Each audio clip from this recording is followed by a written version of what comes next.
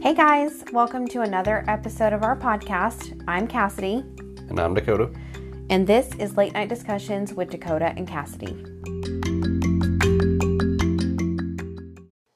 In tonight's episode, we are going to be discussing the topic of autism, specifically about our child who was diagnosed with autism and how we raise him with his specific disorder. Now, for anybody who doesn't understand what autism is or what it does or how it affects the brain, I'll give you a small little definition that I put together myself. A person with autism typically tends to have more sensory and social issues. They also process information quicker or slower than that of a person who does not have autism. Sometimes, in the case of our son, some autistic people have a hard time communicating verbally.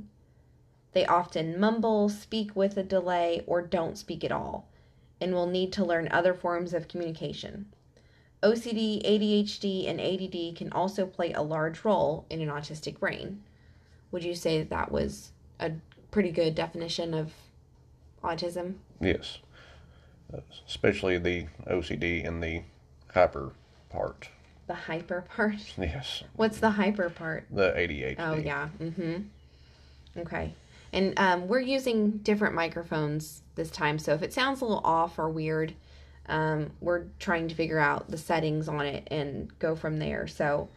But raising an autistic child. So we're going to go into detail about our son, my stepson, and your biological son, Yes. Nick. He's 6 years old, and he has autism, or ASD, which is autistic spectrum disorder. I think that's what that's called. Yes, it is. And we're just going to talk to you all about him specifically, how we deal with raising an autistic child amongst other children that don't have any mental disorders. We're going to talk about the journey from when he was first diagnosed with autism to how he's doing now, and we'll just give you a couple of inside sneak peeks at like what it's like to be parents of a mentally challenged kid. Now, autism is not something that we feel is a huge disability because our son is in no way disabled. No. Like, he is able to do normal things. He knows right and wrong and other things like that. So we're not trying to offend anybody by talking about mentally challenging issues that people might have or talk badly about other people who might have mentally challenging issues. Well, I wouldn't go as far as hating or discriminating on anybody because, like, for me, for an example, my younger sister has cerebral palsy and severe epilepsy. So I'm not trying to discriminate on anybody. Right. Especially knowing that my son has a form of mental handicap. Let's just call it that, a handicap. So we're not claiming to be any therapists or doctors or any other medical professional that can tell you what to do or how to do something with a person with autism. We're only the parents of an autistic child, so that's all we're claiming to be. So now that little disclaimer is out of the way, we'll go ahead, and I have a whole notebook of questions because I have actually not been in Nick's life for a long time. I've been in Nick's life for about 3 years. I met you when he was 3 years old. Yes. He had already been diagnosed with autism, and at that point he was nonverbal, so I didn't really get to like know him as a kid until really just recently. So I have questions for you because you were there from the start of it all. So this will give our listeners a better understanding of what it's like and what it was like from the beginning. So when was Nick diagnosed with autism? Somewhere in between 1 and 2 years old. what were the signs that made you want to go get him tested, or like were you concerned about what he was doing? Well, the concerns were he started out like any other normal baby, where he would, pick up words and try to walk or the crawling, and it just seemed like everything was fine Mm-hmm. for the first little bit, and then like all of a sudden it's like somebody hit the brakes, stopped, stopped speaking, stopped, doing like, well, he was already walking, so that didn't really stop. You couldn't stop him from that. He skipped walking and went straight to run. Right. But And yeah, that's that part of that definition where I say that yes, they can process information super fast. super fast, which also details into they can pick up skills faster than that of a person who doesn't have doesn't have autism. Excuse Yes. me. Uh, but yeah, basically he stopped. Wouldn't say the learning, but just stopped speaking, and that seemed kind of a an issue. So we decided to go and have him checked. Maybe it was his hearing, maybe like Mm-hmm. we didn't know at the time. So we went and had him checked out, and his regular physician or pediatric doctor figured, okay, maybe it's got something to do with his ears. So we took him in, had his hearing tested, and it was fine. And led from that way, went into a therapist. Maybe it was something mental. They were the ones that suggested it from the beginning, and I didn't accept it right Mm-hmm. away. And by the time we went to the behavioral therapist, he was about 2 years old at this time, and they come to the conclusion after a little like handful of tests that they do, like it's simple like skills tests and stuff.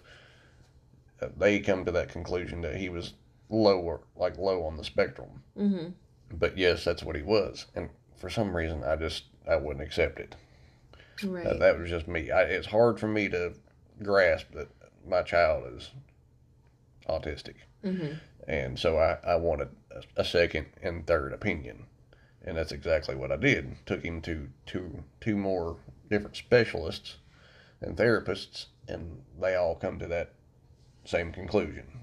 They ran the same tests, same everything, and that's what he was. Mm-hmm. So at that point, I just accepted it. It was still hard, but I accepted it. Mm-hmm. No parent wants to know that their child will be slightly different. Right. You always want your child to have the best of life and have nothing wrong with them, because that's kind of your job, to protect them and make sure that they're healthy. And to know that, it was kind of a little harsh. Is it also disappointing in a way because, when you found out that you were going to have a son and you had all these plans for what you guys were going to do together, how you were going to raise him, and then you found out that there was a disorder that was going to put him in a different bracket of how you raise him, was that somewhat disappointing to you?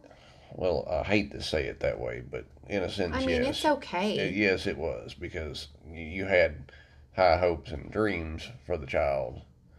You had a specific, set life in your head Mm-hmm. of how you were planning on raising him, and it's just not going to happen. Yeah. Would you say it's more difficult to raise an autistic child than it is to have a child that doesn't have Yes, it's autism? it's most definitely Yeah. harder. What are the challenges that you would face, like from when he was first diagnosed, or even before that? Well, I mean, the challenges are that you have to pay a whole lot more attention to them, because they have sensory issues, so they're constantly touching things, grabbing things. I mean, like any other normal kid, but they're more into it, so they're going to destroy things. Like, And sensory issues can also be like if there's too many loud noises, yes, that too. they cover their ears. I've seen a lot of parents that have had autistic children where they go out in public and they wear those headphones that like block out the noise, like people wear at like NASCAR sound races canceling and stuff. Yeah, stuff like that. Because if they have too many loud noises, it's just a sensory overload, and their brain just cannot handle all that. Yes. So yeah, he had a whole list of different things that he could and couldn't do, and it was a lot more that he couldn't do, due to the fact that he was like constantly getting into things. Not saying that other kids won't do stuff like that. I mean, we have 2 other kids, and they're pretty bad. They jump off of things. They destroy things as well. The behavioral issues are not just autistic children. It's all children. That's all children. And that's the other thing too, is he's just a 6-year-old kid. So just as much as we're trying to figure out how to learn as he grows up, he's also trying to figure out who he is as a 6-year-old kid. So yes. Of course there's going to be behavioral issues. He doesn't know any better.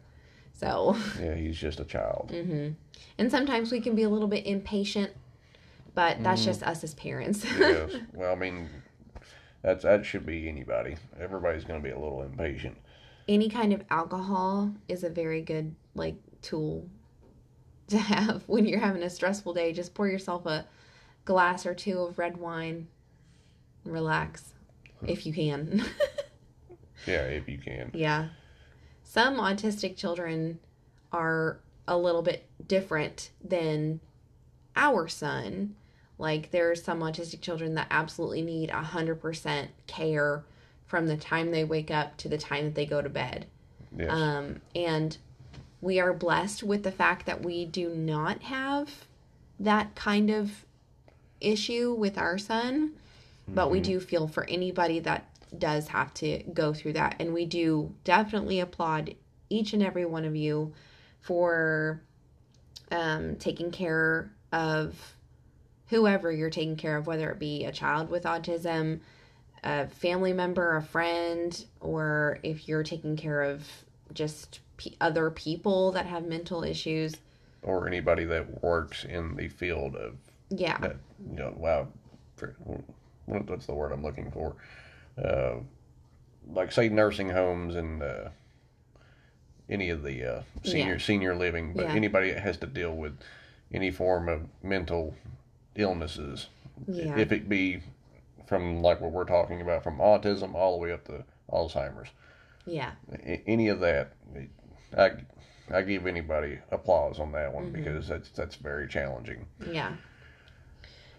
Is it true though that the challenges with autism get better over time? The challenges. Yeah. I mean, yes. Eventually he's going to learn like certain things and certain routines, and eventually he will catch on, and you don't have to pay attention to him as much, and it will eventually get easier, but it's just a slower process with him. Right. So the challenges may get easier, but the autism stays. Yes. Like for Nick, he went from nonverbal to mumbling to now he can say specific sentences. And I have actually sat down with Nick and had a little interview for you guys to listen to. It's only a minute long, but take a listen to how Nick communicates with us. All right, this is an interview with Nicholas. This is our child that was diagnosed with autism. Stop touching. Yeah. Go ahead and tell people your name. No, your name. B. What's your name? I'm Nicholas. Nicholas. And how old are you, Nicholas? Waterfall. Can you say 6? I said 6. You are 6 years old. Talk right there. You're 6 years old. And do you go to school? I go to school day. Yeah. And do you like school? I like school. Yeah. So, do you like to read or write or whatever? He also wants to know that. Yeah. What did you do today? He goes to your mama's house. Yeah, you went to your mama's house. What else did you do? Your mama's house. Mm-hmm. And did you have a good day? The school and my mom say tomorrow. Well, you don't have school right now, right? Because it's spring break. Okay. Yeah. And what's your favorite color? It covers the paint. You like to paint? The paint. What's your favorite color? Paint. Do you like orange or red or yellow? And Do you like either of those colors? I love red ketchup. You like red like ketchup? So that was just a little snippet of what Nick sounds like and how he communicates. You can tell that he kind of mumbles a little bit. He can sound out specific words and talk to you in a specific way, which is his own way. But we've found a way to understand him. So Yeah, it takes a little bit more effort. yeah, but as you can tell, that is a big improvement, though, because he went from when he was 3 years old, when I first met him, to not talking at all. Like, we couldn't figure out what he wanted to eat, if he wasn't feeling well, if he wanted to do something, if he wanted to go to the bathroom. We couldn't figure any of that out. And we did spend time with him. It's not like we left him alone or anything like that. We spent time with him to really figure out maybe if there were different ways of communication. We tried to see if he could do sign or if he understood like pictures and things like that. But really nothing clicked. It just took a whole lot of patience and a whole lot of time and putting him into like school and then him being around other kids as well, like my daughter. I think that definitely helped him kind of spring out of his box a little bit and be a little bit more open to talking. Yes, he needed the interaction. Yeah. What he needed, because he was by himself for the longest time. Yeah, and bringing Chloe into the picture was definitely kind of motivation, I think, for him. And also going to school, starting out 3 days a week, being around teachers and other students that could speak, that was more of a motivation for him to try and talk. And now, based on that interview that we did with him, or that I did with him, you can tell that there's still a little bit of trouble, but he's getting there. So probably by, I would say about like 10 or 11, he should be speaking normally. Hopefully. We're hopeful about that. So when we say the challenges with autism get better, we mean that for us. Now, for other people with autistic children that are on the higher end of the spectrum, probably not. It's probably not going to get any easier or any better. But this is just our representation of how we deal with raising an autistic child. So on to the next question. How has autism affected Nick in the sense of, does he understand what he has? Does he understand that he has a disorder?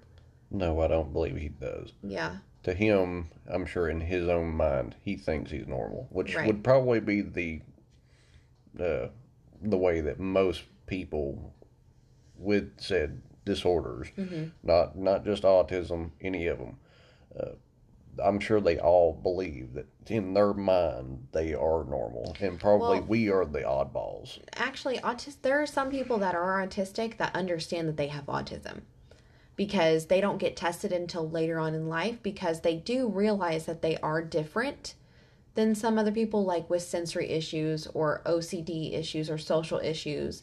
And, a therapist or a doctor will say, hey, you have autism. And that then puts the puzzle together, and they're finally able to understand, okay, this is what has been wrong with me for the past whatever amount of years. My cousin Grayson, he has autism, but he's on the very, very low end of the spectrum, where he could have Asperger's or, level, I guess, stage 1 autism. And speaking with him about that, he understands that he has a disorder, but that's only because he was told about it.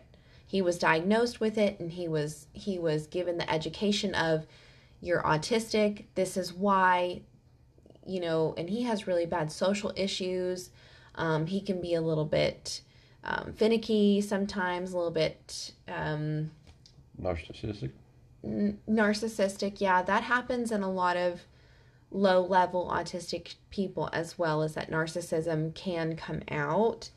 But that's just because they know that they're smarter than everybody else, because autistic people, again, tend to pick up information a little bit quicker if they're on the lower end of the spectrum than that of a person who doesn't have autism. So no, he does not know that he has a disorder as of right now, but do you think later on he might understand? Maybe once, I guess, whenever his speech develops a little bit better and he starts to understand the conversations a little bit more, Yeah. maybe then he'll slightly understand what's going on. Right. But as of right now, no, he doesn't. But yeah, I mean, some autistic people know that they have autism. Like my tattoo artist, she's autistic. And I go to her because she pays attention to the details, so. Yeah, I would hope so. It's kind of her job. Yeah, but she straight up was like, yeah, I have autism and ADHD, but, I love doing this. And that's the thing with autistic people, is that whatever they are passionate about, they're going to stick with it, because once they hone in on a specific skill that brings them joy or makes them feel accomplished or motivated, they're going to do it. Mm-hmm. So, what programs was he in, and what is he involved in now to help him with his autism? Well, obviously the programs that he was in were his therapists, basically speech and behavioral. But eventually they come to their conclusions, and then that's the end of those sessions. The only thing that they ask you to do is just continue it at home or get him in the school, which we do. Mm-hmm. He's in school for, now he's in, kindergarten? He's in kindergarten, yeah. And he was in pre-K, not just last year. And we had to switch him schools because the program that they had there for his specific needs ended. At pre-K, which was kind of a bummer because he really enjoyed that particular school. Fortunately, it wasn't that far away from his district school, but they don't have the full needs for him at the new school. At the old school, they had the behavioral therapists there. Over here, they don't. But that's fine because we picked up the routine of what they did there and try to do them at home as much as we can. Mm-hmm. And sometimes that seems to work. But he definitely enjoys his school.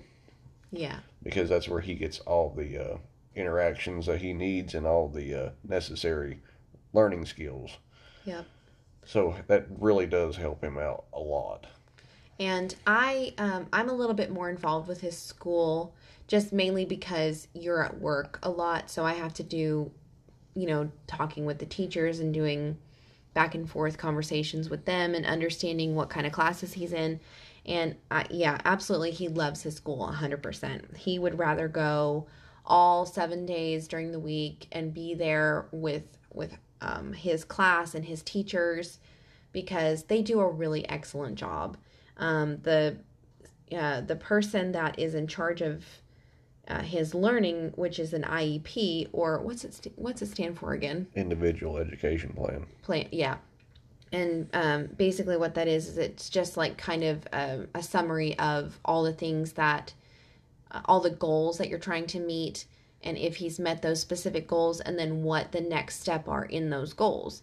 And we had thought that going into kindergarten, he was just going to be in a special education classroom because that's what he was in pre-K. But they determined, based on his learning and his behavior as well, that he was able to be in special education classes and general education classes or normal kindergarten classes. Mm-hmm. And he does really, really well in the learning department. He even got Student of the Month last month because he did so well with his behavior and his learning, and he's just doing an amazing job. So he's getting better at that stuff. So it soon to be, he might not even be in special education classes. So Hopefully. yeah. Do we treat him differently than our other kids? No. No, we don't. No. I mean, in a way, in a specific way, yes. we do. But we do that with all of our kids, because not one child that you raise is ever going to be the same. So you can't discipline them the same. You can't, I mean, there's just certain things that you cannot do. No, but as far as us, how we treat them and raise them, we try to do it all equally. Yes, we do. Because, like I said before, Nick understands right and wrong. He understands if he does something bad, that he's not supposed to do it. He understands that there are consequences to those actions. So we definitely teach them cause and effect. He also understands that if he does something right, he's going to be praised and potentially rewarded for it, which we do with all of our other kids. And the thing that me personally, I hate is when somebody tries to put him in this bubble of, well, he's autistic, he can't do it, so I'm going to treat him like a baby. He's not a baby. He's a 6-year-old kid. His autism is not a crutch. It's not a disability. It's not anything that defines him. He is Nick. He is a happy-go-lucky little boy that has a speech delay, but I mean, and maybe some comprehension issues, but other than that, I hate it when people mark them with like in a cardboard box with a tape on it that says fragile. Like, just let them be kids. I absolutely hate it when he's treated like a baby. Mm-hmm. And you know specifically what I'm talking Yes, about. I do, but so, we're not going to go there. Yeah. But we teach our children the same ways, with the same morals and the same understandings of, if you make a mess, you clean it up. If you've done something wrong, there's consequences to your actions. If you've done something right, then you get praise and reward. And we don't single any of the kids out. We don't say that Nick can't do specific activities that the other kids can do, or vice versa. We always make sure that we allow them to just play together, read together, be on tablets, watch TV together. You know, whatever kids do, we have them all do it together. And I personally think that is a great thing for Nick to be involved in, because like you said, he was alone for a while, not having any other kids around him. And now that he has 2 other siblings, one by blood, one by marriage, I think he definitely is motivated to like talk more and to be more involved and to comprehend things a lot more. So I think he's just an amazing kid. They're all amazing, but he's definitely blossoming into something that we were scared wasn't going to happen. Yeah.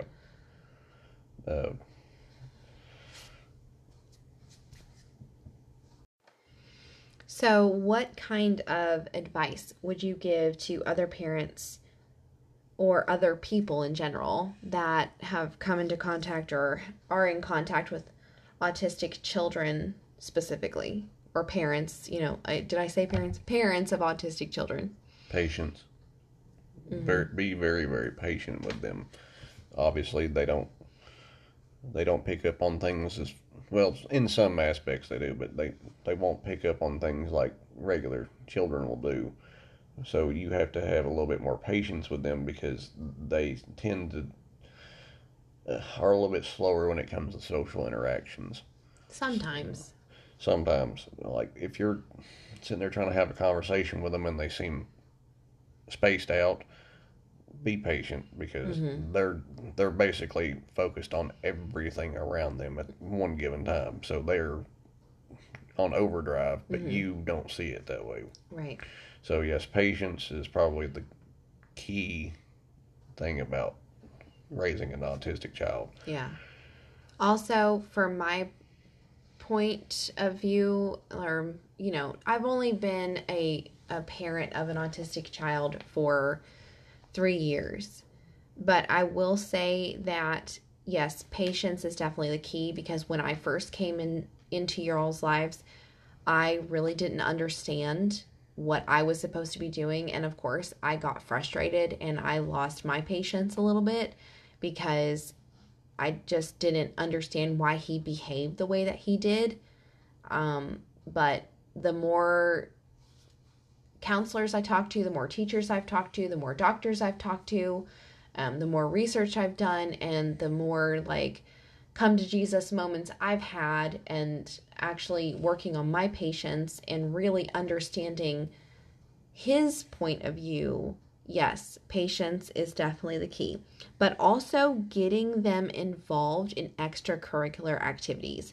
So if you have a young child that is potentially autistic or has already been diagnosed with autism, find programs through your local, like maybe your local government website can help you find programs for your child's needs, like classes, and they can pay for it depending on your income.